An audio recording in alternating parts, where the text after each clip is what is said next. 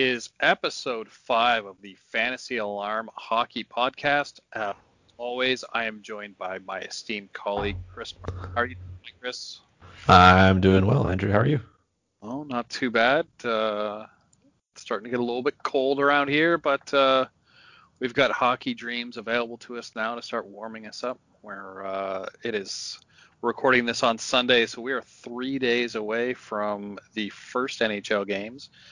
We're going to see how many there really are, as COVID seems to be doing its thing. It sounds like we could be down to 3. We could lose the Philadelphia-Pittsburgh game on night 1, depending on what comes back in Pittsburgh. But it sounds like we know Dallas is out for at least a few games. Columbus has some bad situation around it. And Vancouver has popped up today as well in that same situation as Pittsburgh and Columbus, with concerns but no actual outcome yet. So it's going to be interesting. So let's just get into it. I think what we're going to be trying to do here is we have prices for night 1, which is awesome, on Wednesday. We don't have prices for the rest of the week, but we're going to try to cover any of the games that seem noteworthy, where you should be trying to target, whether it be stacks, goalies, whatever the situation might be. So, Chris, getting into night 1, I know we talked about this a couple days ago, but looking at those 5 games right now, Philadelphia, Pittsburgh, Chicago, Tampa, Toronto, Montreal, Colorado, St. Louis, Vancouver, and Edmonton. What stands out to you here on night 1? Well, let's get the obvious out of the way, right? Let's start with Tampa Bay and Chicago. I'm extremely excited to watch Malcolm Subban be I guess you want to call him the starting goalie. I'm also excited to see the back of his net get lit up just nonstop. I really expect Tampa Bay to just hammer it. Even if these teams, right, they haven't played now in a couple of months, it doesn't really matter. Tampa Bay is as healthy as they could be, right? They're missing Kucherov, of course. Yep. Blackhawks kind of have very little. They have very little down the middle, right? The loss of Jonathan Toews is obviously huge. We know that. And sure, you can put Dylan Strome on the top line, but he is no Jonathan Toews. I think that's going to be a huge loss for Chicago, a team that was already giving up a boatload of shots per game, right? So no team gave up more shots on goal per game last season than the Chicago Blackhawks, and now they get to face the Tampa Bay Lightning, who just score goals at will. Chicago is healthier, right? So that might help them, but I do expect them to get just absolutely lit up in some way. So I'll definitely have some shares of any concoction of whatever Tampa Bay is running here. So their top line probably stays together. Andre Palat, Braden Point, Steven Stamkos. Maybe their second line comes into play if you want to get a little bit of value, specifically Alex Killorn and Anthony Cirelli. They don't play on the same power play unit, but I guess you got to go with whatever you got there. But that's the number 1 game that I do want to watch. The second one I'm going to watch a lot of is the Oilers and the Canucks. Now, we don't know who's starting for the Canucks, but my feeling is it's probably going to be Braden Holtby, right? You sign him to that contract, you bring him in, you're going to at least want to see what he can do. And he didn't do well, let's say now, for the better part of over a year, and he gets to face off night 1 against Connor McDavid, Leon Draisaitl, and the gang. This game is also in Edmonton, so that, I guess, if home ice advantage even matters anymore, then that's good. They do get last change, which will probably help.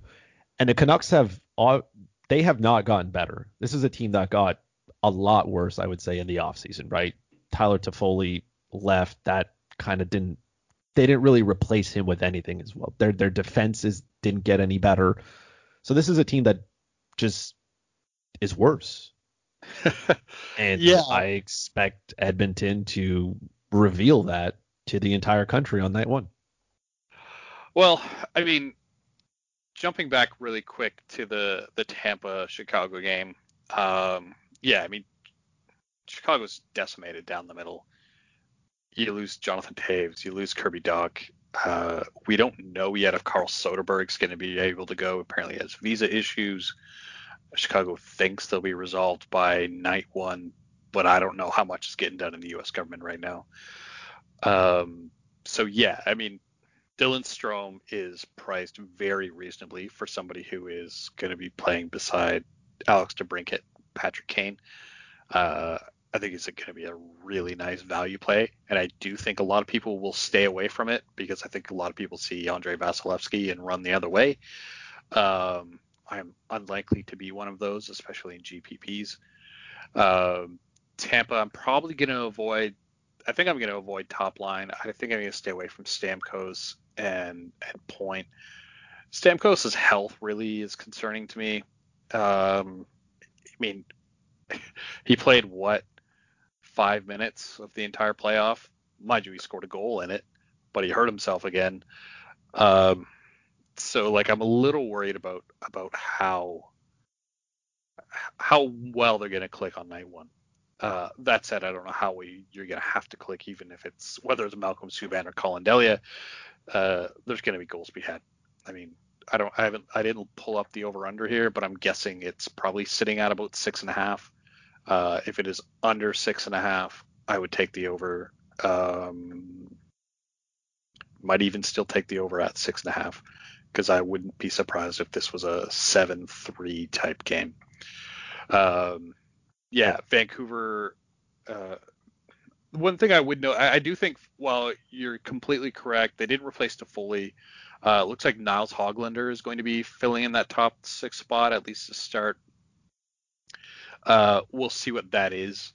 I know he's a pretty decent prospect, somebody that Canucks fans have been excited about. I do like adding Nate Schmidt to the defense. I think that does make them better, having, Edler, Schmidt, Hughes, Hamonic, looks like Uovi, and Tyler Myers. I don't think it's that bad.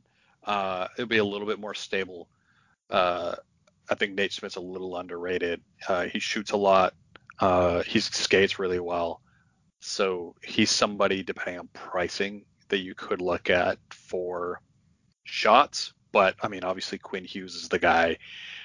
He gets the power play time. He's should always be the highest price guy for Vancouver. So I definitely take a look there. Looking at the other games, yeah, I mean, Philly-Pittsburgh feels too close to call. Toronto-Montreal feels close to call. Colorado-St. Louis will be interesting. I mean, Nathan McKinnon, I believe, is the highest priced player on the slates. Shoots a ton. If he can get 2 goals, there'll be value. I wonder, though, do you need to worry about it? I mean, there does feel like risk there that could be maybe a 3-1 game, and paying up on McKinnon, even if he scores twice, doesn't get you as much as you would have gotten out of probably McDavid and Draisaitl. Should that game end up, I mean, that could easily be a 10-goal game. Could be more than that. That wouldn't be a huge surprise. So I wonder about that strategically, especially in cash games. I know personally in cash games, I love playing the chalkiest player to make sure that I'm sitting on either the right side of it or the wrong side of it. Because if I'm with 40% of the rest of the slate, at least I know I'm with 40% of you. So yeah, we'll see how that plays out. Were there any plays specifically looking at the pricing that really stood out for you on that first day? I think if you're looking towards the Montreal side of things, right? So we know that Toronto is specifically Freddie Andersen. I had 2 drafts today, just off topic here first. I had 2 fantasy hockey drafts finishing up on there. And Frederik Andersen is still going way too early for my liking. And I have no idea why. This is just something that, like, I bang my head against a wall trying to understand what I'm missing here, because he hasn't been good for a while now. He's on a good team that scores goals. Their defense is not that great, right? The Leafs defense is just, it's there. But if you're on Twitter a lot, you can hear from all the 9 million Toronto Maple Leaf experts that their defense is better. And I don't believe it for a minute. I'll wait and see if this has actually gotten better. But back to the more of the Montreal side of things, I think their top line with Philip Deneau is the one that a lot of people are probably going to get caught with, but that line's going to match up with Austin Matthews, and I think Matthews is going to be able to, those two lines are just going to collide heads there. If Matthew does what he needs to do, fine. For me, the play that I'm looking for is I'm looking at Nick Suzuki, right? Because I think $4,200 on DK is very much affordable. And I'm also looking at Jonathan Drouin, who's $3,500, right? So even if that line has to match up against Tavares' line, I still Nick Suzuki was exceptional in the playoffs last season. He really turned it on. And when you move out a player like Max Domi, who is 2 seasons removed from 70-plus points, your expectation of the player who's going to replace him has to be high, and that's Suzuki, right? There might be some value if you want to go all the way down to Montreal's third line. I think Kotkaniemi at $3,400 is also an absolute bargain. And Toffoli, his price tag is not great at $5,100, but I'll bite that bullet if I'm pairing him with Kotkaniemi, of course, right? That to me I'll live with. The power play correlation is kind of not there, but look, Montreal's power play is anemic, right? Like they had their inter-squad game today, and it's only fitting that they gave up a shorthanded goal, right? Team Red gave up a shorthanded goal to Team White. Paul Byron put it in the back of the net. So that kind of just summarizes for me what Montreal's power play is going to be, which is just terrible. And if it operates the same way that it has in the last 2 seasons, it's just going to be Weber bombs from the left point. So I'm not too worried about Montreal's power play correlation. I'm looking for a combination of duos from there, and then I'll probably pair him with either Jeff Petrie or Shea Weber, depending on what I'm looking for. I'd probably go the Petrie route at this point. He's a little bit more affordable, and he's the only puck-moving defenseman on that blue line. So it's either one of those two for me. Like I said, Suzuki and Drouin. Drouin's looked good in camp so far. I want to see what Josh Anderson brings. Bigger body that might help create some space for those two. But Suzuki is just so elite, right? And his passing and his vision. He's playing center, where I think that's the optimal position for him to be playing, right? And giving Drouin that space where he doesn't have to be the player carrying the puck in and just being able to separate himself from the defense, doesn't have to go to the net, can stay around the top circles. That's going to help him. I don't expect Toronto to shut out Montreal, right? They're going to give up some goals. I don't think the top line is going to be able to find enough space. So I'm looking at that Suzuki and Drouin combination very, very closely, and I'll probably have some pieces of it here. Yeah, that's interesting. I did also, I very much am considering this game as a place to look to for like my second stack, whether that be Suzuki, Anderson, Suzuki, Drouin. Toffoli is interesting, and you do note the price. That price does bring me some pause at now that it seems like he's going to be on the third line, at least to start, I assume. I don't know how much fluidity there's going to be in these lines. And this is part of the issue with having no preseason games too, right? Is like we could just as easily see like Suzuki playing between Toffoli and Armia, and Anderson and Drouin drop down to the third with Kotkaniemi. I would prefer it like that. I would prefer that Kotkaniemi play with Toffoli and Josh Anderson. Right? Josh Anderson's a bigger body. Yeah. He's 3K on DK, right? And I think there might be some upside missing for him, right? He doesn't get a lot of anything. He's not on the top. He's on the top power play unit, and no, I'm sorry, second power play unit. So you're not going to get the correlation that you're looking for there, which is why Suzuki and Drouin kind of entices me. But if Josh Anderson joined Kotkaniemi and Toffoli, that entire line is on the second unit, which again, first unit, second unit doesn't make a damn difference. They're both useless. But if you're looking for that correlation, you're going to get it. And if you pair, like I said, Toffoli's price tag is too high, right? It's high, Yeah. but I can bite the bullet if I'm paying $3K for Josh Anderson and I'm paying $3,500 for Kotkaniemi. I'll bite that bullet to get a full line, right? So I'd be happy if that's going to happen. I don't think it will. Yeah, and I mean, Anderson, the more I look at it, becomes a little bit more intriguing, right? This guy shoots just about three times a game. The last time he was healthy for a whole season, he almost scored 30 goals. Mhm. So there's potentially value sitting there. Again, if he's healthy, shoulder injuries are tough, especially in the NHL. So I mean, ultimately, we'll wait and see. I mean, we don't know exactly. Again, it's hard to see what those lines are going to be. I struggle probably to go down to a Montreal 3 just on a night like that, where it's like, is there going to be enough goals to go around?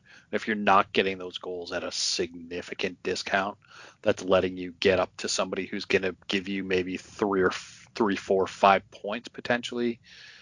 I think it's going to be a hard sell, but there is definitely value sitting in this lineup. Going to be a lot of contrarian. Well, maybe I'm wrong. I think I have some Ontario bias in this. I think there's like contrarian value in Montreal because I've just had bad experiences with playing against not choosing anyone from Toronto on a slate. They score 5 times and I lose because all kinds of people just pick Toronto players. So I wouldn't be surprised if the same thing happened with Montreal. But that's kind of how I see it. Like if you've got one person left and you want to kind of go for value, getting somebody like Josh Anderson makes sense. Getting someone like Drouin makes sense just to fill in that last winger spot on DK, or as your utility spot if needed, just to, if you're stacking up somewhere else. I mean, I would probably look at Suzuki Drouin, as noted, Suzuki Anderson as a second stack. I think the first stack I really like when I went through the slates was getting in on Vancouver.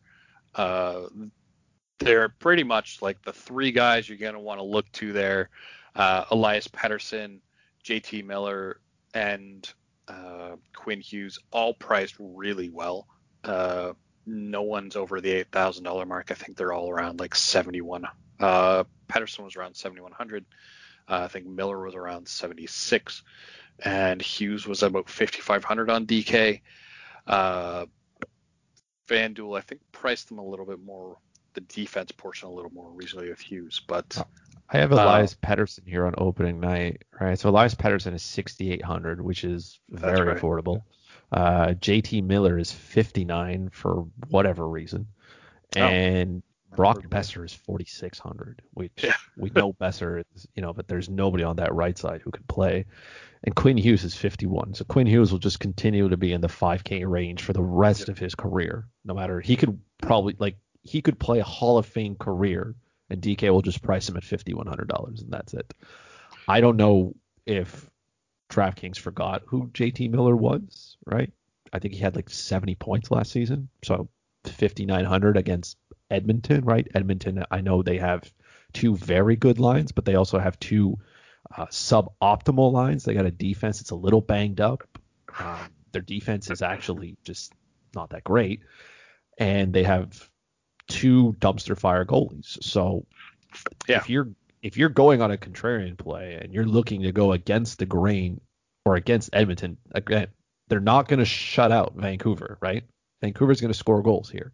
You just need them to come from that top line. And I assume, I know Edmonton's the home team here, but you're going to assume that they're going to try to get Bo Horvat's line out against the McDavid line as much as possible and let Elias Pettersson and his line try to get, not that Draisaitl's not good, but when the puck is on McDavid's stick, there's no way to play defense. You just kind of just brace yourself and hope he doesn't blow by you and make you look like you're a 2-year-old learning how to skate for the first time.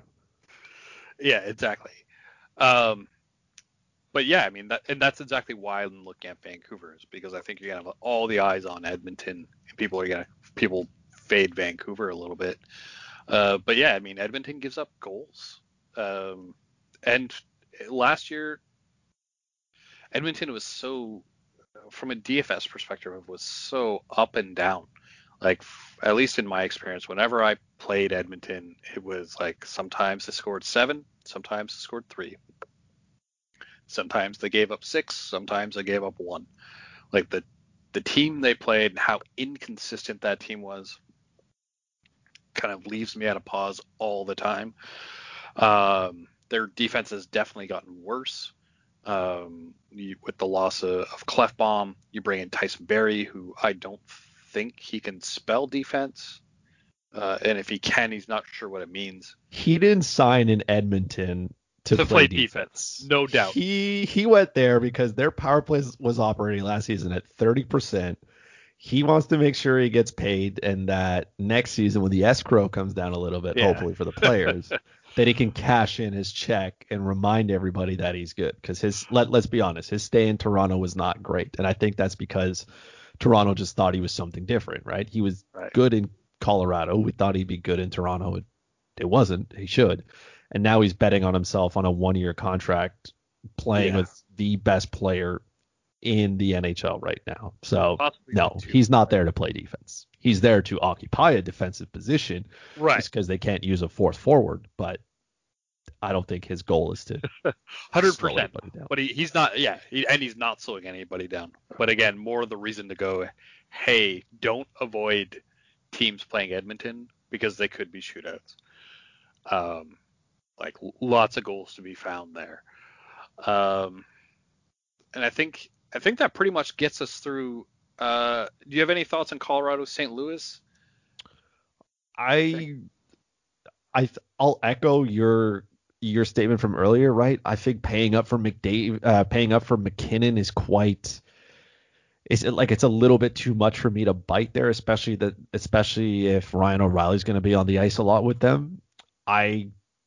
If you wanted to stack line, you're probably going to get them at a low ownership. And if not, it's because everybody's thinking, well, I mean, Jordan Binnington was a flaming pile of no good in the playoffs. And if that continues into night 1, like, he could be in for a very long night against Colorado's top line. Very, very long night. So there is that to worry about. Just as you were going through everything, I built, like, this is just a lineup that took me all of 35 seconds to put together on DraftKings. So I have Suzuki, Elias Pettersson, Jonathan Drouin, JT Miller, Brock Besser, Quinn Hughes, Jeff Petrie, Carter Hart, and Steven Stamkos. There's your GPP lineup if you wanted to throw it into something and say, here, come back with something. You got your Vancouver 4-man correlation on the power play. You got your Montreal correlation that also maybe sticks together on the power play. I think Carter Hart's probably one of the better goalies on the slate if that game actually happens. And then I get my exposure to Tampa Bay with probably the player that's going to be the least owned of the 3 of that line. Yeah. Yeah. And I mean, that's one of the fun parts about putting these together. I mean, I think I did like 80% of that, and it looked on my own, and it looked pretty much the same. There's Duran. Mind you, this will probably change at least a million times before Wednesday 5:30, but as of right now, that's. And I think I played when we talked about this a little earlier in the week. I was able to get myself to a point where I was able to get McDavid in with Pettersson, with Miller. I got 2 spots left right now. I got a wing and a defense, and I got 42. You could almost game stack that game. Yeah, and not worry. Bit of Tyson Barrie action here. I got 4,100 left to spend, and I can get myself some. There's lots of options to choose from. That's the beauty of night 1 is you're not exactly sure how it's going to go. So I'm expecting to see somebody win a decent puck drop. I think the 1K, the 150 puck drop on DK. What's the payout structure? 50,000 to top place. So I'm expecting that $50,000 winning lineup to be just some absolute concoction of craziness. Yeah. Yeah, this is what I have here. I got Pettersson, Suzuki, Miller, Drouin, Killorn, Hughes, Barrie, Price, McDavid. There you go. $200 left to spare. I'll probably end up playing like 3 or 4 different lineups just because I got to scratch that DFS itch. But Yeah. I guess the only part we didn't talk about is we didn't talk about the Toronto side of things. Toronto for me has always been a tough sell. The reason for that being such a tough sell for me is that because they have two lines that score, and it's never one line scoring consistently, it gets tough. So like Matthews being the obvious, like as much as you'd love to stack Matthews Marner, they're too expensive to do it. You may be able to go. It sounds like you'll be able to probably go Matthews Thornton, uh, and maybe you probably be able to get Morgan Riley in if you want to go three deep on Toronto. Again, I don't know how many goals are going to be there. I really see that game as being more of a 3-2 style game. Toronto's got a lot of changes in that lineup, and I think that's not something that should be forgotten early. It wouldn't be a huge shock for that team to struggle, right? You can imagine how significantly that dressing room has changed. Bring in Joe Thornton, you bring in Wayne Simmons, you bring in Zach Bogosian. Like you're trying to turn a team with, again, limited training camp, no preseason, from full on run and gun to like, hey guys, we're gonna play defense again. Remember when we played defense under Mike Babcock? Remember you guys didn't like that? So that worries me a little bit about Toronto. I know they're trying to get more into like a championship style play, but I'm not going to be surprised if there's hiccups early, which does make me think, there's value in GPPs for stacking up Montreal, as I guess we're both heavily talking about here. The other one, Philadelphia, Pittsburgh. You talked about Carter Hart. The only thing that leaves me with a little bit of pause there is Carter Hart really struggled on the road last year. Not saying that's going to be the case. I don't think there's any real explanation for why that is. The other thing I would note is that Philly last year was very much top line at home, second line on the road. So I wouldn't be against looking at maybe some Kevin Hayes with Oscar Lindblom stacks, putting that out there in GPPs, see what happens. I think Philly-Pittsburgh probably is about a 4-2 style game, 3-2, 4-2, something like that. From the Pittsburgh side, I don't know what to expect. So, like, outside of Chris Letang, Crosby's going to see... I don't know if Crosby's even going to see high ownership. That game's at 5:30. So, yeah, from the Pittsburgh side of that, it's really tough to predict. There's been a lot of shuffling things around there. And I do struggle, much like with Toronto, to say, like, is this a Crosby night or is this a Malkin night? Which guy do I want to have? I think it's going to be a tough matchup for Crosby. I think it's tough for Pittsburgh per se. Philadelphia's top nine is just really, really good. So go down the line and you'll pick whoever you want. I'm not 100% sold on Oscar Lindblom playing on that top line with Couturier and Konechny as it sits now. I think Claude Giroux's going to bounce up there at some point just because that line collectively can play well defensively as well. So you have Couturier, who's one of the better two-way centers in the NHL. Giroux can hold himself. Not that Kevin Hayes can't, but I think if you have Oscar Lindblom, Kevin Hayes and Joel Farabee as it is now, you'll still get some value. Malkin doesn't really play defense, right? Like, we know this. It's not his strong suit, and Rust and Zucker are not defensive specialists by any means. So that line, their possession numbers are probably not going to look very good. I know you said maybe 3-2, 4-2. I have this as a 2-1 game. I think these two teams are just going to cancel each other out. Both teams have good goaltending. Their defense is not terrible, but their forward group is good enough to play defense. Now, mind you, because I've said this now, this game's going to finish 6-5, right? But if the hockey gods don't dictate this game, it should be a 2-1. It should be a tight-knit game. I think it's going to be sloppy for both these teams as well, but I don't see it getting crazy out of control where one team just, lays a hammer on the other, or goals start popping in. I think it'll be a really close game, and to me that's why I'll target goalies here. I don't know what they've put out as the over under here, but I think they've just saturated those numbers. I think the goal totals for games on opening night are just up there because they're expecting so many goals because teams have been off for a while. But I'm not of that sense, at least not for Pittsburgh, Philadelphia. I don't think that'll be the high scoring game. Yeah, I've got them up here. It's at a 6.5. Yeah, that's no. Under being the favorite. Yeah, I hope but so. that's high. Well, let me move away from this. 6. I'm saying 6. Okay. 6 in Vegas.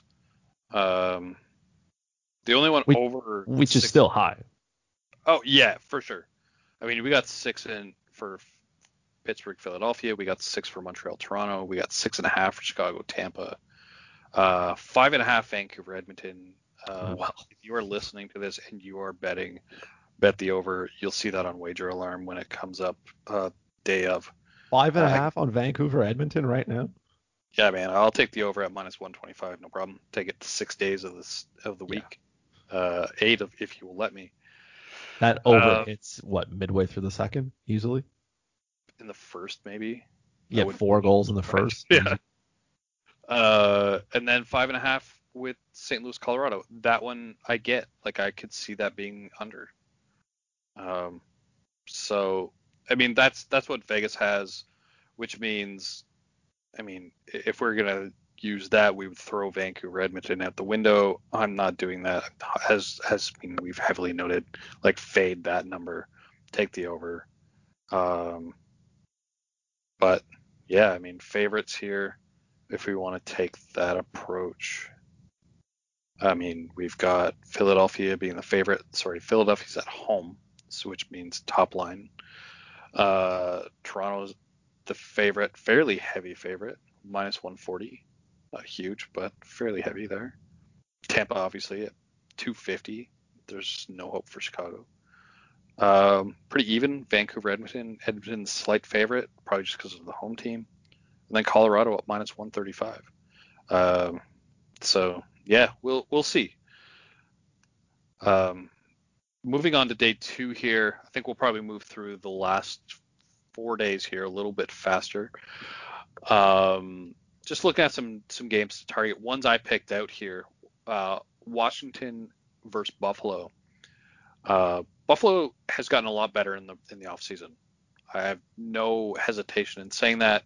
Taylor Hall, obviously, but I think the unsung portions of that are Cody Eakin getting a solid third line center, Eric Stahl coming in to take on the second line center. Center was a big problem after Jack Eichel, obviously, on the first line.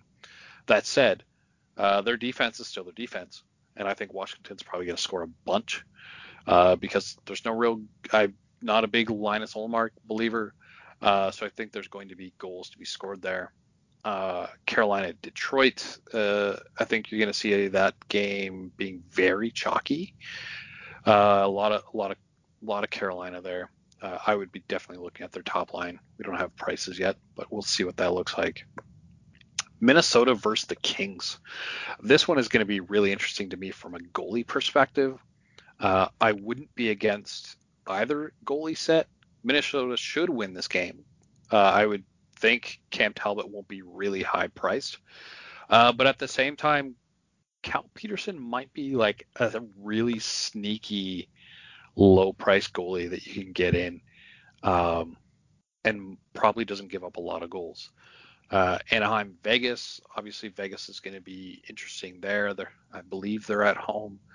I don't know what Anaheim is, but I don't expect them to be very good. And then we get night 2 of Vancouver, Edmonton. So we get backups, which is maybe better for Vancouver, maybe worse for Edmonton.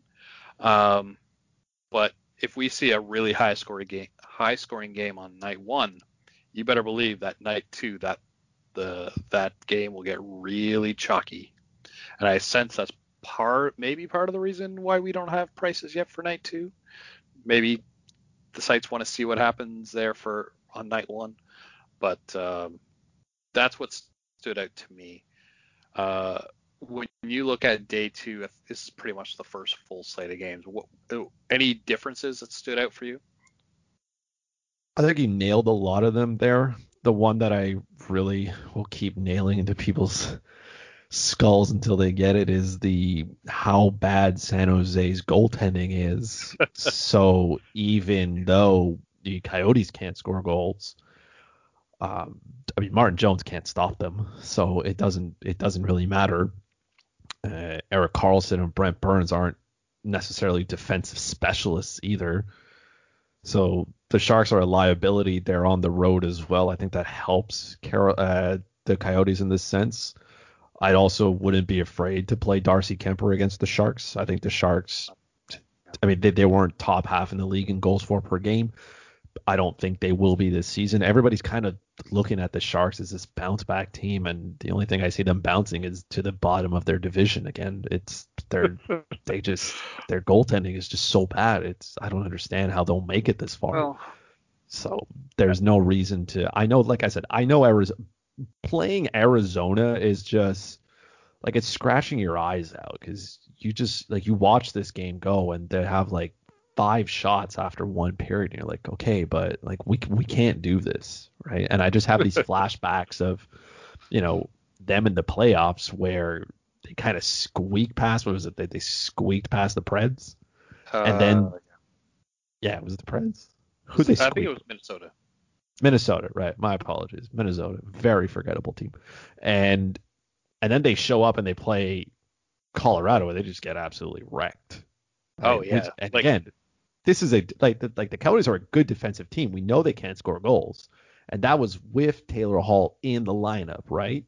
But they looked outplayed every single minute of every single game that they played. It was unfair. Yeah. Yeah, so, I mean, I do distinctly remember I rode Kemper a lot in the playoffs in those first 2 rounds. Like against Colorado, it didn't matter. Like he was getting 45 shots a night. He was still giving you like 42 saves. Yeah. So like you didn't care that you were losing because you're getting so much shot volume. A game against San Jose, probably similar. Like I will probably use Kemper because he's not going to be expensive. I'm more on the side that the Sharks are going to bounce back. I don't know how far they're going to bounce.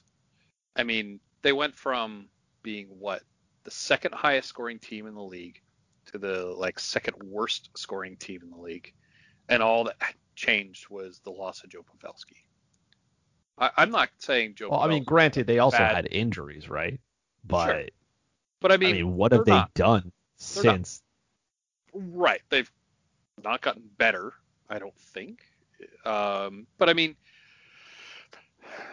I'll be interested to see how Brent Burns gets priced. He's somebody I would consider targeting because he shoots a lot. That's going to have value, especially where you're getting bonuses there. Probably not going to see big ownership unless for some reason the masses are all sitting on San Jose going, San Jose is going to be good. But yeah, I mean, from that slate, I think that, I mean, I do definitely agree that that's noteworthy. San Jose probably isn't good. They probably don't win this game. Arizona wasn't really any better with Taylor Hall than they were without him. So, I don't think they're any worse today than they were before.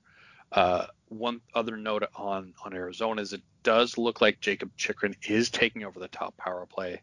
So you may get him as a discount. So you should be fading OEL, Oliver Ekman-Larsson, if you were playing him, which you shouldn't have anyways. But you may get Chychrun at a discount. And if you are getting him at a really nice discount, that does make him a really good value play if he's on top power play.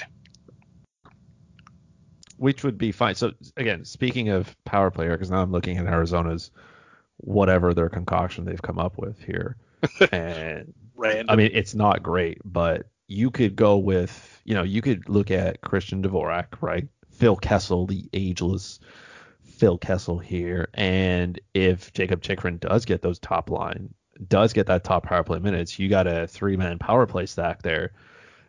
Clayton Keller joins the top power play unit. I think that's fine for whatever reason. Drake Kagula is there, but maybe that's just a typo. Maybe that will change. maybe they'll let somebody else take that spot more deserving. But again, looking at Arizona's lines, there's nothing exciting about Connor Garland or Lawson Krause or Derek Brassard or like I understand that, which is why somebody's going to gravitate towards Martin Jones. And that's just, it's unacceptable in 2021 to be continuing to gravitate towards not even mediocre goaltending, just not good goaltending. He's not good. And I don't care how much of a discount it is. I don't care how bad Arizona's offense can be. Bad goalies are bad goalies, right? So it doesn't matter how anemic the opposing team's offense is. Just, bad offenses score goals too against bad goalies. So yeah, I mean, you're looking at Daily Faceoff right now, right? That's where you get. Yeah, that's correct. From. I don't know if they match. I know that one of the beat writers for the Coyotes had noted the lines for the day, and it was Krause, Smalls, Garland, Caligula, Dvorak, Kessel, Keller, Brassard, Pitlick. Let's be honest. Does Arizona have a beat writer? Yeah, because getting lines from them is just. Well, that's going to be your closest to the source. I know, they do nice. I mean, Daily Faceoff does great work in projecting the lines, but they do note that the pairings were Chychrun, Goligoski as the top line or the top defensive pair. OEL with Gross. I don't know if that was just saying Gross that he was kind of onto. Osterley, Chalmerson, Capobianco, and Mayo, which sounds more like an Italian sandwich than anything, but that's beside the point. But yeah, I mean, if that's what's going on, that's where I was getting Chychrun probably getting the top power play time. But yeah, I mean, it's an interesting spot, mostly because Martin Jones is terrible. And I guess we're assuming it's Martin Jones. It could very well not be Martin Jones. They could say, forget it. Let's go with. They could bring in Devin Dubnyk if they want, but that'll be a rude awakening for him as well. They probably will have to at some point if things get out of hand. And if night one's out of hand going against Phoenix, then God knows what things are going to look like when they've got to play Colorado and Vegas. But anyways, we're probably talking too much about this one game that shouldn't matter that much in a DFS slate. Anything else standing out on day two, or should we move to what I think is a very short day three? No, we can go straight to day three. Day three has a lot of repeat offenders, so that's nice. And you get a couple. Well, not really. I don't think. No, you get one new start. We're just gonna completely remove Dallas and Florida. Yep. Because they can't control COVID, so we're just going to assume that game's not going to happen. It is postponed officially. That one is? Okay, there we go. Get that out of the way. The Maple Leafs face off against the Senators. Yeah. So welcome to the NHL, Tim Stützle. Your night one matchup will be Austin Matthews. That's going to be an interesting one for me. Depending on how night one goes for Toronto, then I'll gauge my interest in Ottawa.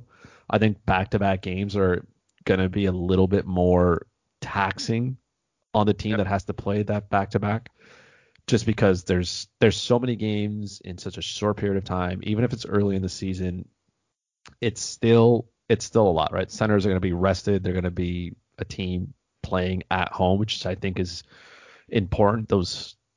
Having the last change is going to matter a lot. And again, I want to see, what does Toronto do on night one? How do they handle it? And if they play well, then, well, you can just assume that they'll run over the Senators as they should. But if they struggle a little bit or even lose that game, and you say, okay, well, maybe Ottawa is a GPP option, assuming, again, that Tim Stützle plays in the middle of Brady Tkachuk and Evgeny Dodonov. Yep. That's the line that I'm going to try to target as much. I don't want any other combination of whatever else they've come up with in Ottawa. I'm looking at it now, and it's just I don't care, right? And if they really do want to, tie Thomas Chabot to Eric Goodbranson, I mean, go ahead, but I don't feel like that benefits anybody unless you're stacking the Leafs, right? And then I guess we get to see Matt Murray on night one. right? Well, night 1, night 2, Yeah. right? You Yeah, night kind of one. get to see night 3. You get to see Matt Murray making his debut for the Sens, and he's going to get a rude awakening and realize that, hey, this is not the Pittsburgh Penguins team in front of me anymore. This is a team that can barely play defense, and that's not going to end well. I expect Matt Murray to get lit up as well.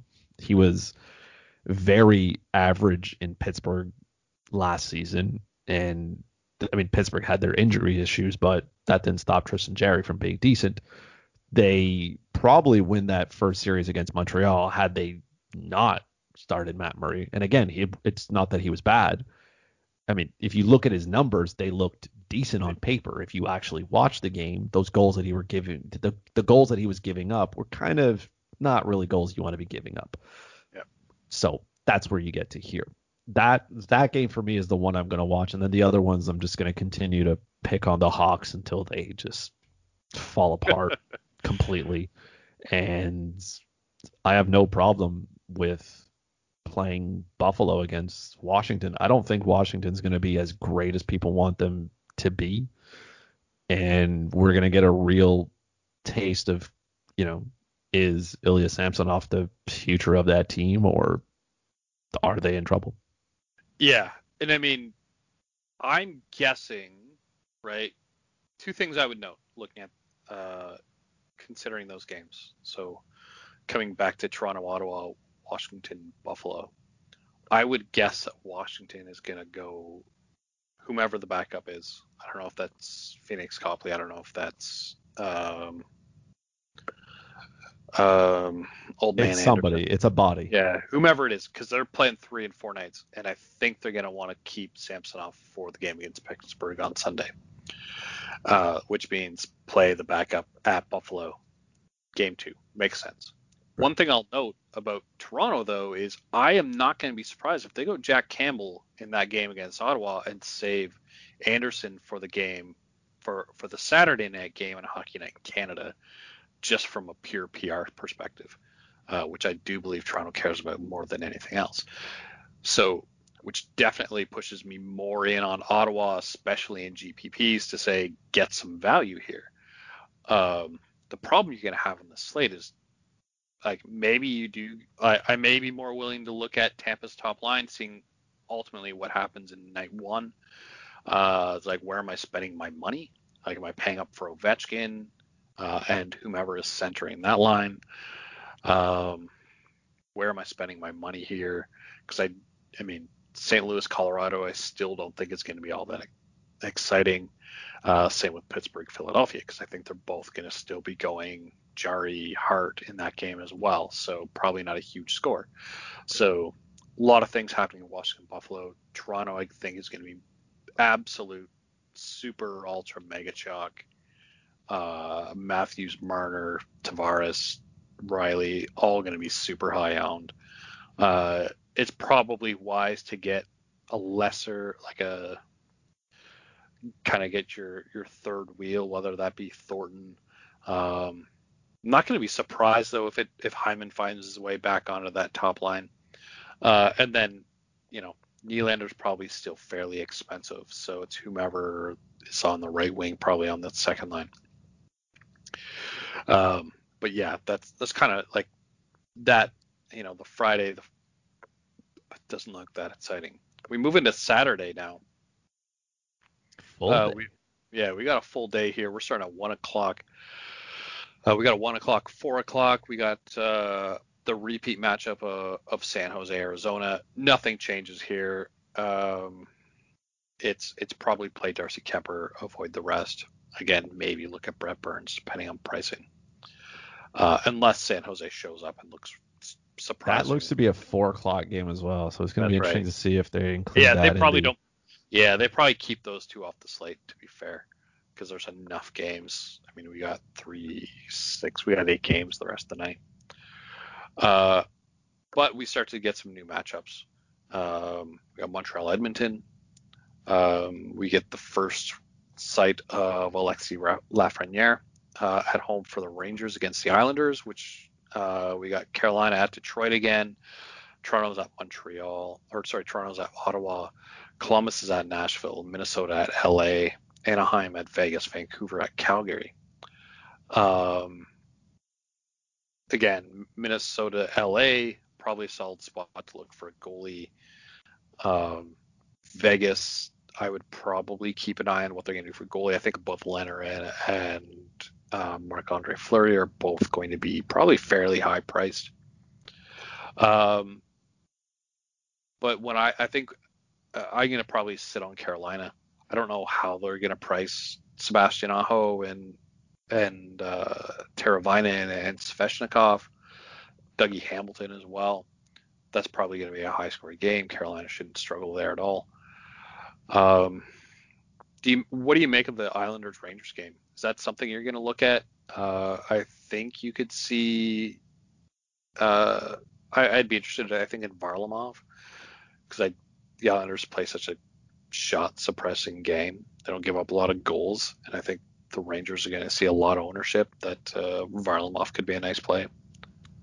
Yeah, I was going to say that's probably the one trap that I want to stay as far away from as humanly possible.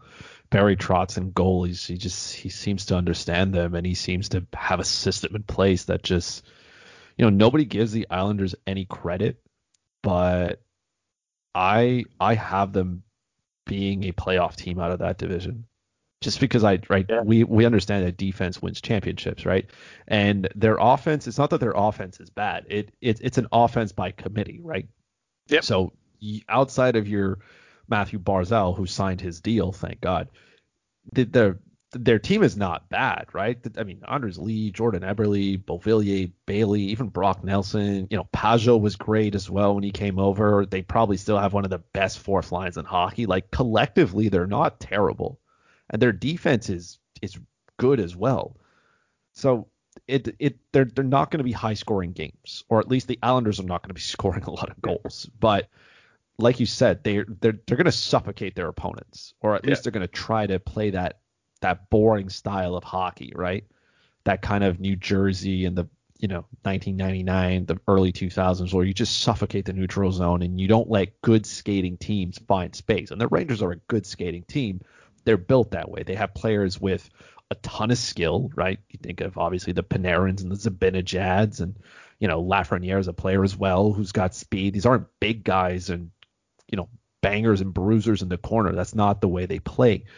So if you can limit what the Rangers do, and I think the Islanders are a good enough team to be able to do that, it could definitely be a trap. Now we're going to find out earlier in the week, though, how much of a trap is that? Because if the Islanders get lit up by the Rangers in night one, well, or on night two, right? But their first game of the season, then we're going to, maybe that changes everything for me. But I don't see these games being crazy scoring. At least I don't. I think the Rangers will push the pace.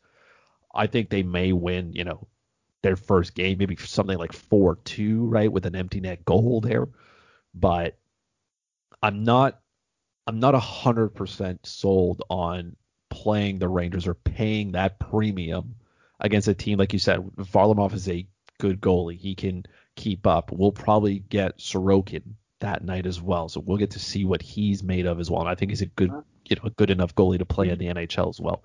I don't know if we will get Sorokin just because there's the night off in between. I think they probably go back to Varlamov on I don't Saturday. think so. I think they want to get each goalie, at least get their feet wet, right? Some of these goalies haven't played hockey now in months? So I think the team's going to try to at least get their two goalies in within the first 3 games, even if they have the night off, kind of give goalies a little bit of time to find their game, fine-tune other things. So they may go back to Varlamov, and they should. Yeah, as a good I think they'll night. save Sorokin for the Tuesday game against the Devils, just because. I'm looking at the wrong team. I'm looking at the Rangers.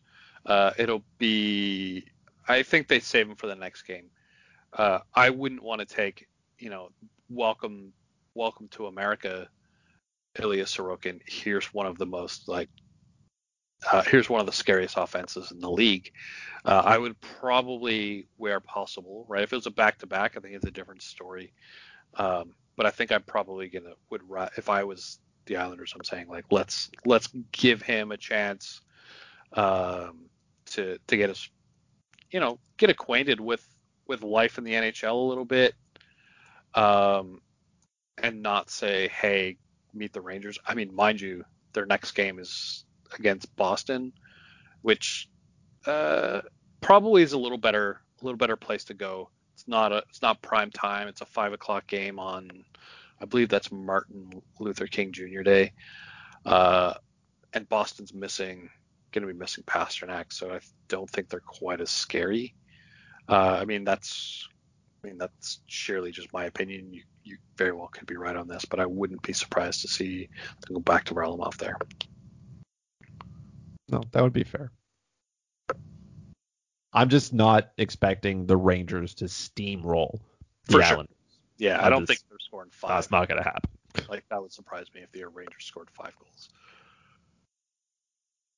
No, they might get to 5, but it's because, I don't know. Yeah, on an empty net goal, or maybe they get 2 empty net goals, right? Those dreaded empty net goals to push the cash line up. But yes, the Rangers are dangerous, but again, this Islanders team is good, and they were good last season, and then they're just getting disrespected again this year, being in a division that's absolute death. But I like this team. I like the way they're coached. I like the way that they play.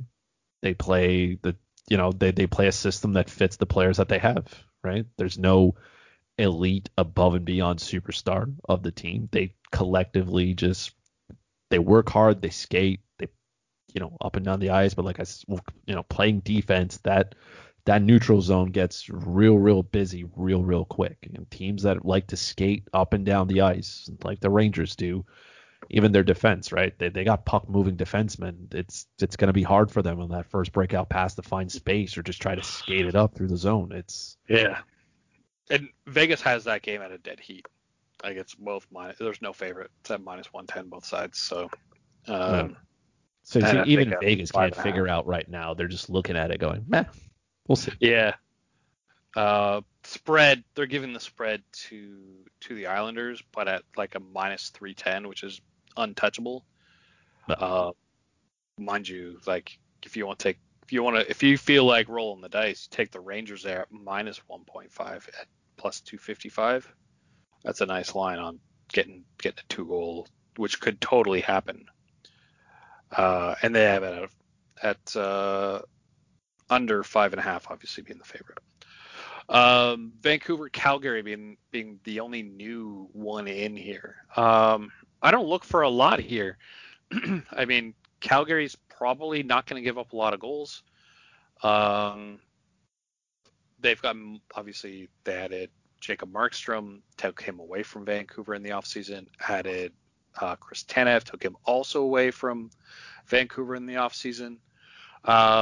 Josh Leva was in Vancouver before as well, right? That's right, yes. So man, it's a Vancouver reunion in Calgary here. That's right, which means if you like hockey fights, this might be the game for you. I think there could be some bad blood here. I wouldn't be surprised if, lots of Vancouver players are not happy that Markstrom didn't want to come back, weren't happy about Tanev leaving.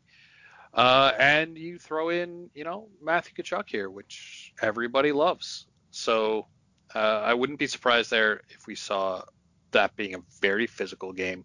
But I don't think you see a lot of scoring here. Calgary's at home. They're going to have last change, which likely means they're going to try to make Pettersson's life as difficult as possible. So probably a game I avoid. Again, these slates are going to be like, I honestly, the Thursday, Saturday slate's going to be really interesting just because I think you're going to have so much chalk with Vegas and Carolina being the most obvious places that people are going to look. I think you throw in, Toronto on the Saturday. I wonder if you do get some sneaky value out of Columbus, Nashville. I'm not certain where. I mean, you could take either goalie on either side and probably not be wrong. But I don't think there's really anywhere else that you can look at and go, there's definitely goals here. And without looking at pricing yet, that one makes that a little bit difficult. I will say this about the Flames, though, right? Jacob Markstrom revenge game night, right? Like for the Flames, I mean, he's probably going to want to stick it to the Canucks for not wanting to dish out money to him, right? Sign him to a long-term Yeah, deal that he was not looking going the for. term. Yeah. And then they go out and they sign Braden Holtby instead. They gave him decent amount of money. They just gave him a shorter term. Which is probably Yeah. what they were looking for. And Markstrom was there a while as well. He was supposed to be the goalie who kind of figures it out for them. And then Thatcher Demko just kind of walks in there and says, "Hey, how are you?" And I'm pretty sure that probably plays into Calgary saying, well, you know what? We don't have to give this guy, a goalie who's, he's not 21 anymore, right? Yep. He's aging, and you don't want to lock up money to a goalie who's going to push the other side of 30. So I have a feeling he's probably going to want to stick it to the Canucks, and I think he's going to be extra motivated to I slow think down. so. Yeah. I mean, I do have some concerns about Markstrom in Calgary. Markstrom thrived facing a lot of shots in Vancouver. And it kind of reminds me of a previous Vancouver goalie who thrived seeing a lot of shots, but he saw them in Florida, and that's Roberto Luongo. I can think of a lot of times where, Roberto Luongo had like a 56 save shutout in Florida once, but you saw him play for Vancouver and really gave up some troubling goals at times. You saw him do the same thing with Team Canada at times, where he just gave up a bad goal because he just needed the shot volume. I wonder if Markstrom ends up being the same. And I don't think he's going to see that same shot volume in Calgary. And I wonder if he gets disinterested and gives up some bad goals here and there. That said, it doesn't really help you in a DFS sense because you can't predict bad goals when they're going to happen. You usually don't see more than one of them. But if I was looking at this from a betting perspective, I wouldn't necessarily hesitate to bet against Calgary in this case. But again, a lot of change there. I would probably just avoid it. Last game here of the week, 2 games because we have another cancellation because of Dallas Tampa. I believe the first 3 or 4 games for Dallas have been completely postponed. So we're down to just Washington, Pittsburgh, and Chicago, Florida. Again, I think first thing, I'm of the opinion, don't play 2-game slates. There's not enough variance. You got your chances to win are so small because essentially everyone's going to have the same lineup, and that's exactly what you're going to see here as well. I think you see a lot of Barkov, Huberdeau, Yandel most likely, and then mix in whatever you can afford from Washington and Pittsburgh. We'll see how Chicago ends up getting priced, though, because they could be a decent contrarian piece. I was just about to say that. The Panthers have one line, and then they have stuff around it. Yeah. And Sergei Bobrovsky. I was in one of these leagues that I have with a buddy, right? It's an 8-team league. It's points only. It's got really basic scoring. And I was sitting there and I was looking. Sergei Bobrovsky was there and Cam Talbot was there. And I took my full, right? There's no clock, right? You just got one buddy reminding you that it's your pick every 5 seconds. You're like, yeah, give me a second. Let me think about, do I want to deal with Sergei Bobrovsky this season? Because that's how much I think he's going to suck. So I think this would be the part where Chicago probably gets priced well. And because the Panthers are at home, I think that the Barkov line is going to deal with Patrick Kane, DeBrincat, and Strome should they play together. Depending on what happens with Carl Soderberg, and if he slots into that second line spot and plays with Dominic Kubalik, well, there's a nice little mini stack to go with, and you can pair him with, I guess, Adam Boyquist, and you have yourself a pretty good mini stack. Probably doesn't cost you much either to get it done. And even if the Panthers do score a couple of goals and the Hawks trail, well, those top two lines are going to be on the ice all the time. So, yep. The game script will work in your favor. But I wouldn't completely disregard Chicago here. In fact, I would put them ahead of playing Barkov and Huberdeau, just from an ownership perspective as well. I think everybody's going to tail that way just because they think the Panthers are a good team, but they're not. I think they're going to get sucked into, because it's such a short slate, playing Barkov and Huberdeau. And look, if they beat me, they beat me, fine, right? On a 2-game slate, things like that are going to happen, right? I'll go down in the heat with it, and I'll live with that. But I think there could probably be some. I mean, again, because we don't know how much player pricing is, I don't expect Soderberg to break the bank. I don't think Kubalik will break it either, regardless of what he did last season. And deviating away from that top line, which is where everybody's going to, go towards, I think Barkov and company are good enough to control that one line and make it very, very difficult for them. But outside of that, I mean, look, I'm not looking at Patrick Hornqvist and Alexander Wenberg to start clogging things up that this team can't figure it out. Where I would, if you're going to go that way and you still want some exposure to Florida, I think I would look at Anthony Duclair. Yeah. I suspect it sounds like he's going to get the right wing on that top line, so you could still get some exposure there. One thing I would note about Florida, though, is, well, that team's a lot different this year than it was last year. I think they're going to be more difficult to play against. They didn't really have a second line last year either. So, I mean, really everything in Florida runs through Barkov and Huberdeau. And really, I think it's more about Huberdeau than Barkov. He sets the table there. So, and then again, you look at Washington, Pittsburgh, and I think you're going to probably just fit it, try to get some exposure to two top lines there. But that's again, also a 12 o'clock game. So assuming they run that slate as an all day as well. Well, and with again, just 2 games, I can't imagine they're not going to. Or they don't run it at all, I suppose, being the other You option. say that, but here I am looking at DraftKings going, I know exactly how this is going to. Those offer like each of them as a single entry and say, here, call it a day. But if they do run it as a full slate games, which, wouldn't be problematic either. I think that same, the theory that you're working on there is how I'd run it. Yeah. All right. Well, that gets us through the rest of the week. So we'll be back doing this next week. Same time. We're moving things to Sunday.